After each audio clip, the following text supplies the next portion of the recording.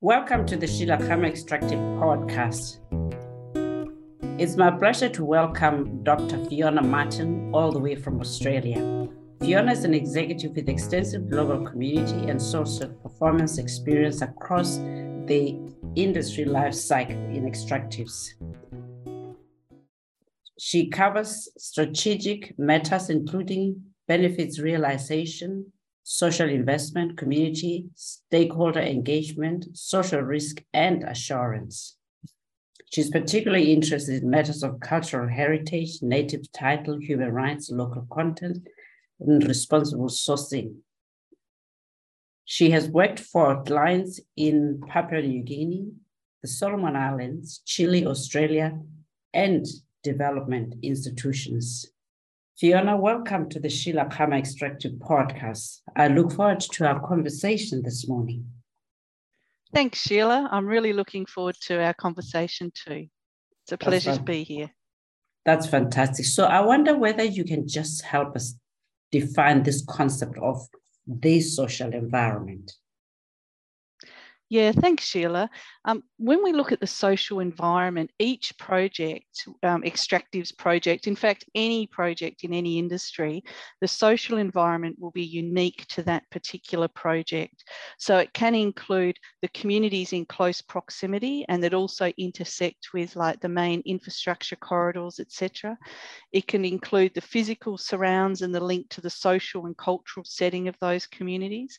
And it's the interaction of those communities and people with the main industries, the workforce structure, also social and economic processes, the health services, all the community kind of facilities, power relations which can bring in cultural consideration, race relations, cultural practices, the arts, the religious institutions and practices of a location, and the beliefs about place and community. So it sounds like a really big kind of list of things, but essentially, if you think of your community and all of the uniqueness and the cultural diversity in that community, and then you situate that community next to or around an extractives project, that's really what the social environment is. The households, the kin networks, neighbourhoods, possibly towns or cities or villages, and the regions around that. And it's very dynamic and changing over time.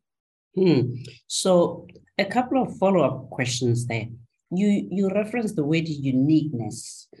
Can you tell us what might be aspects of what makes a particular environment socially unique? Yes, I certainly will. So, and I'll draw on a few examples. And I know, Sheila, that in your past role too, as the ex-CEO with De Beers and also throughout Africa, you would have seen really unique communities within an African context across a whole host of countries, including Botswana. So uniqueness in some communities can be things like, for example, in some African communities, not all, but the level of kind of poverty in those communities, the role and importance of the mining sector in terms of jobs and opportunities for that specific community, the ability really around jobs that it's not just a job for one person. Often it can be seen as a family wage where one job in that particular context can actually support a whole family or a community even of say 25 or 30 plus people. So the uniqueness there is around in some locations where there's high levels of disadvantage, and poverty, it can also be linked to the benefits of the mining and jobs, which creates that uniqueness. Those communities can also be subsistence economies and rely on agriculture and other industries as well.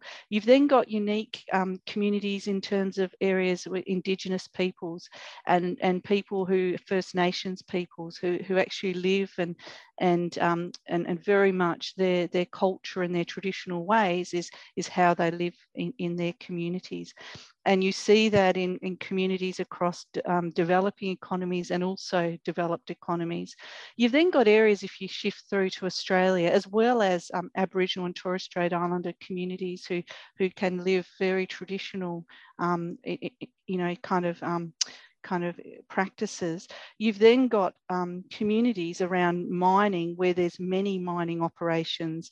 For example, I worked for one company and we had 7 mining operations in close proximity to 5 communities. So the uniqueness there was around the number of communities and the sheer impact of the project and the intersection.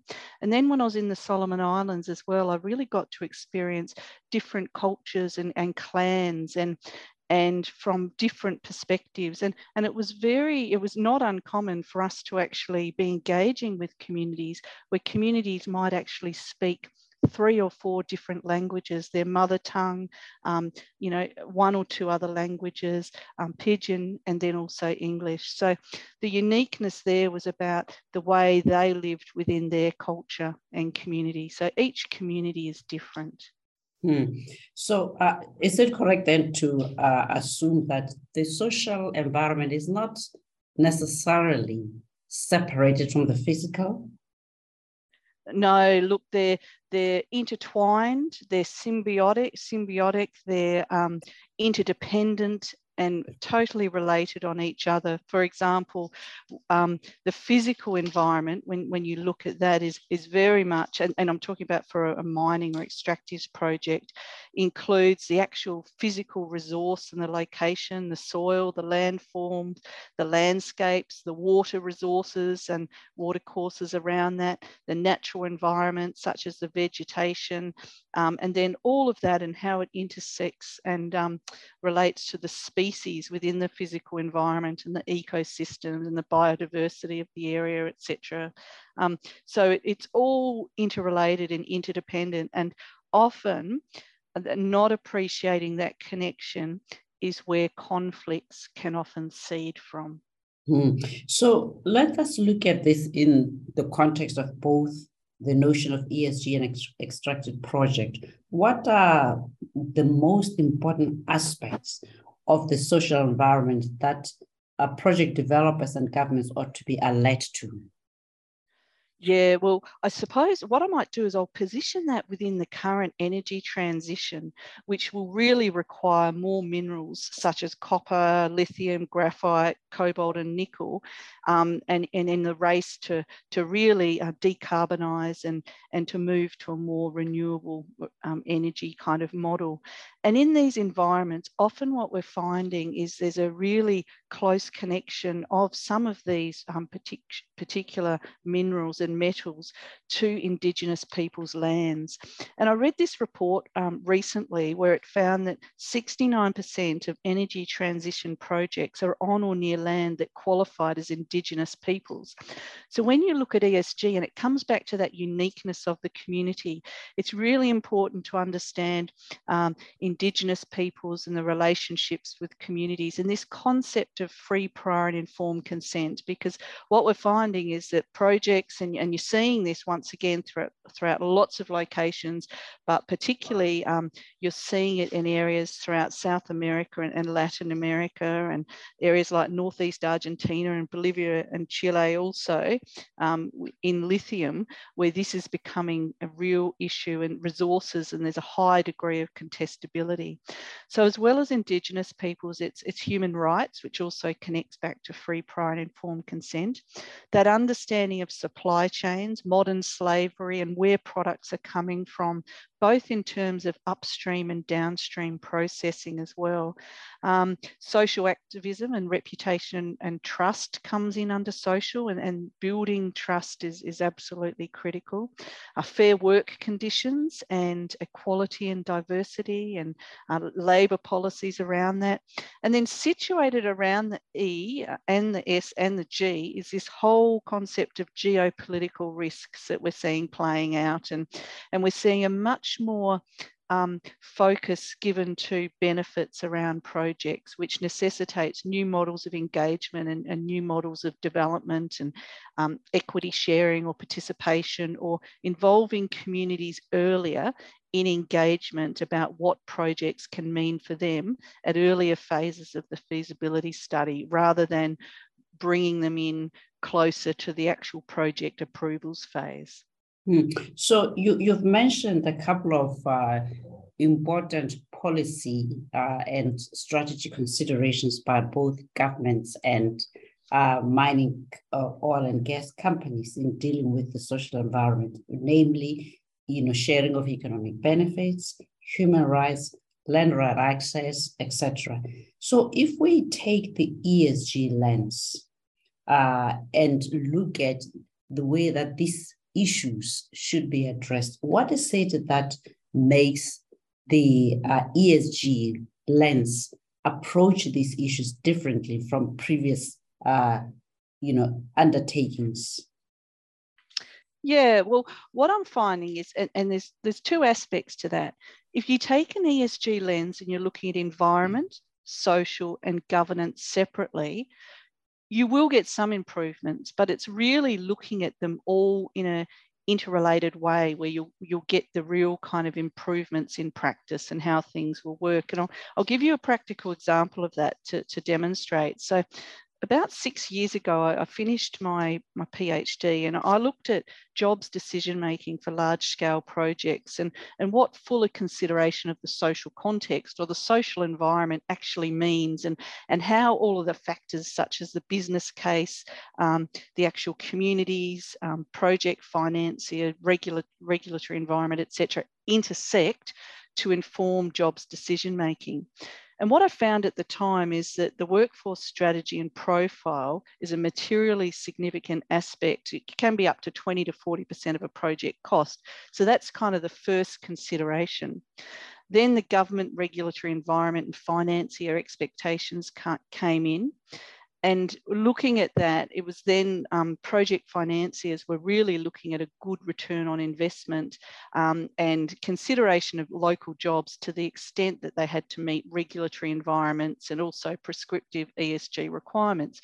But if you look at things like the IFC performance standards and the Equator principles and that, the focus is predominantly on risk and addressing risks, and not so much on looking in detail at benefits. But what I've found since I finished my PhD, and particularly in 2021, 22 and onwards, is there's now much more focus on the benefits and the issues of human rights and everything around that. And that by virtue is also catalysing a broader focus on E, S and G collectively.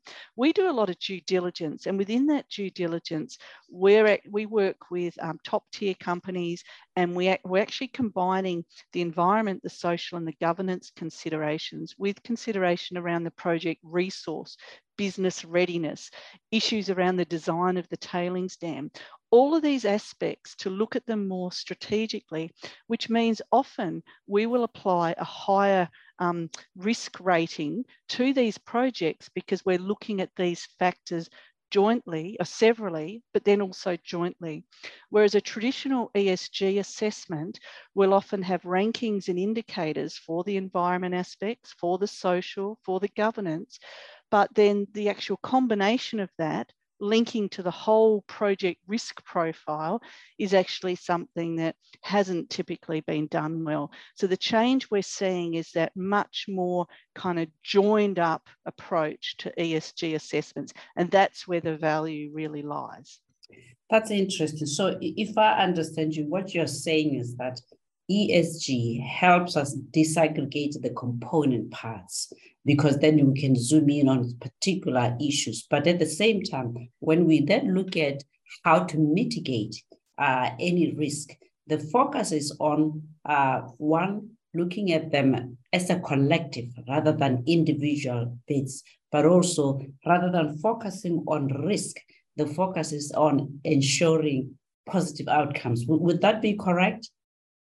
Well, you focus on risk, most definitely. So that's critical. So if you think of a mining development project and the physical environment of where it's situated, etc., and you think that that industry might be a high water user, so you look at the environment and you look at water scarcity, you look at the social and the community side, and in the design around water insecurity and water security and the impact on the community. So that definitely is a risk.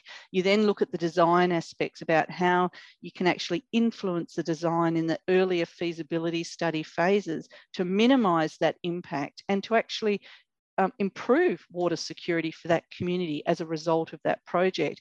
But in and around that, you also then look at the benefits and how the community can benefit from that broadly through jobs, social procurement, models of development, but also in terms of access to water, following that example through. And then what governance and transparency might mean around that in the policies and the water licensing arrangements that you have in place. So that's just following that through. But what we're seeing is there's kind of a real wave at the moment, and it's really came through in 2022, where companies are putting more emphasis on social value. And we're actually seeing this in the infrastructure sector as well, and particularly like in places like the UK, where it's actually in legislation now. And with social value, you're looking at a whole host of metrics and indicators, ESG considerations, corporate social responsibility, social value around shared value, etc. And what we're finding is we're working with clients now to give much fuller consideration to this basket of metrics and options right from the earliest feasibility study design phase. So that might mean when you're looking at the design of a mine, the port, the infrastructure, the tailings facility and all of that, that you're engaging a lot earlier with communities, and you're actually looking at those trade-offs and benefits and the risks and the opportunities, and that's informing the design of the project. Because the issue is, if you start to engage in the social at that later stages towards project approvals, you can't actually really influence the project design, because it's in those earlier phases where you can influence how things come through to the project approvals phase. So really what you're saying is this assessment of potential risk and benefits on the social environment, but must really start as early as possible in the project stage, because if you do so post or too close to actual commissioning, that is too late to ensure that this social and ESG lens influences project design and how you're going to execute it. Now, let me ask you, and perhaps at the risk of sounding cynical, is this notion of social environment merely corporate social responsibility by another name? Oh, look, I think you could see some companies that could be the case, but we're seeing a wholesale shift in the consideration of these things. And an ESG lens is really bringing in, as I said, everything around the environment, social and governance risk, but also bringing in corporate social responsibility. So that's really your upfront kind of preemptive, proactive consideration of material social risks and issues, but then bringing in this concept of shared value, like the development and progression of initiatives that really that really add value to the project, but also to the community. And companies have been a bit nervous in this area. An example would be beneficiation. And some countries or jurisdictions have been legislating that projects must beneficiate. And projects would argue, well, if it was commercially feasible to do so, we would do so already. However, given this current energy transition, we're seeing a whole flip in how companies are considering this, because they're wanting to secure their supply chain, and often to get that kind of upstream kind of resource. So lithium batteries would be a clear example, and making sure that you can secure lithium, and then that goes through to the mining whole life cycle, and then through to the manufacturing as well. So we're really seeing that focus on that coming through. And then the social license about being a good corporate citizen. So no, I don't think ESG is CSR by a different name. I think it's in the mix with everything else. And we're seeing companies overall be more sophisticated in this respect, particularly the tier 1 companies. We're finding that smaller explorations who then go through to start the development of a mine, and then once the resources prove they can really explode in value, they're the companies that are making commitments, but don't necessarily know what it means. So they might commit to ESG, etc. But when you actually explore it and unpack it, there's genuine intent, but they need kind of support and mentoring through what that actually means for them and their project and the intersection with the social environment. So you mentioned that the concern for the social environment and the response is not peculiar to the extractives, that we find the same approach in other industries. So I must ask you, is the need to address impacts of industry on the social environment as relates to extractive different from other industries? Or do we find the approach is fundamentally founded in the same concepts, but also methodologies? Yeah, I think that most industries now will have some type of governance frameworks or standards. Like, for example, with mining and other things, we have the IFC performance standards, the Equator principles. There's then others, there's Global Reporting Initiative and all these other kind of standards and requirements in place. And then countries will have their own jurisdictions and legislative frameworks as well. But what we're finding is there's much more of a conversation around this and a focus. But in mining in particular, it's hard to ignore your neighbours who are outside your fence or sometimes in your fence, for example, in terms of that intersection between the community and the mine. Now, agriculture is an industry that's, there's a lot of focus on ESG as well. And part of this also boils down to, it's an industry that has a $3 trillion challenge looming, because that's the estimated cost to feed everyone on the planet now.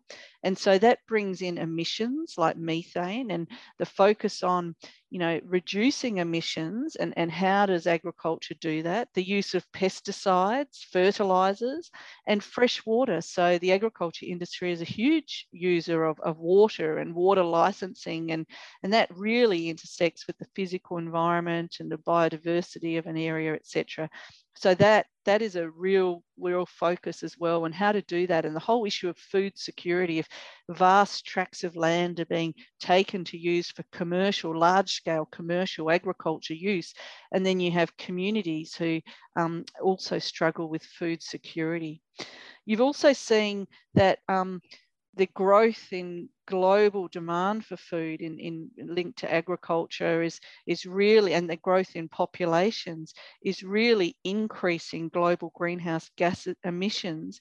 And in fact, and this is a real focus that they're looking at too. But at the same time, on the flip side, there's then new technologies and existing technologies that farmers are using to increase productivity and to reduce the environmental kind of impact.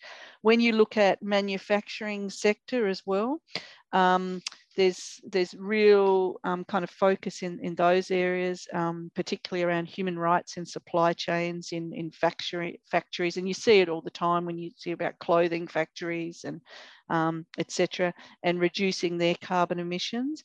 And then the construction industry, like the construction industry in Asia Pacific alone is projected to be 2.5 trillion US to 2030.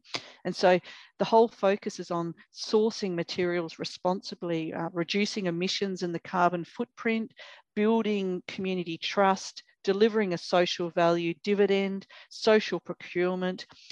So all of these are similar. So what you're seeing is in industries like construction, infrastructure, manufacturing, agriculture and mining, those same issues, emissions reduction, the human rights focus, sourcing materials responsibly, trust, you're minimizing your footprint and delivering social value are coming up as themes across all industries.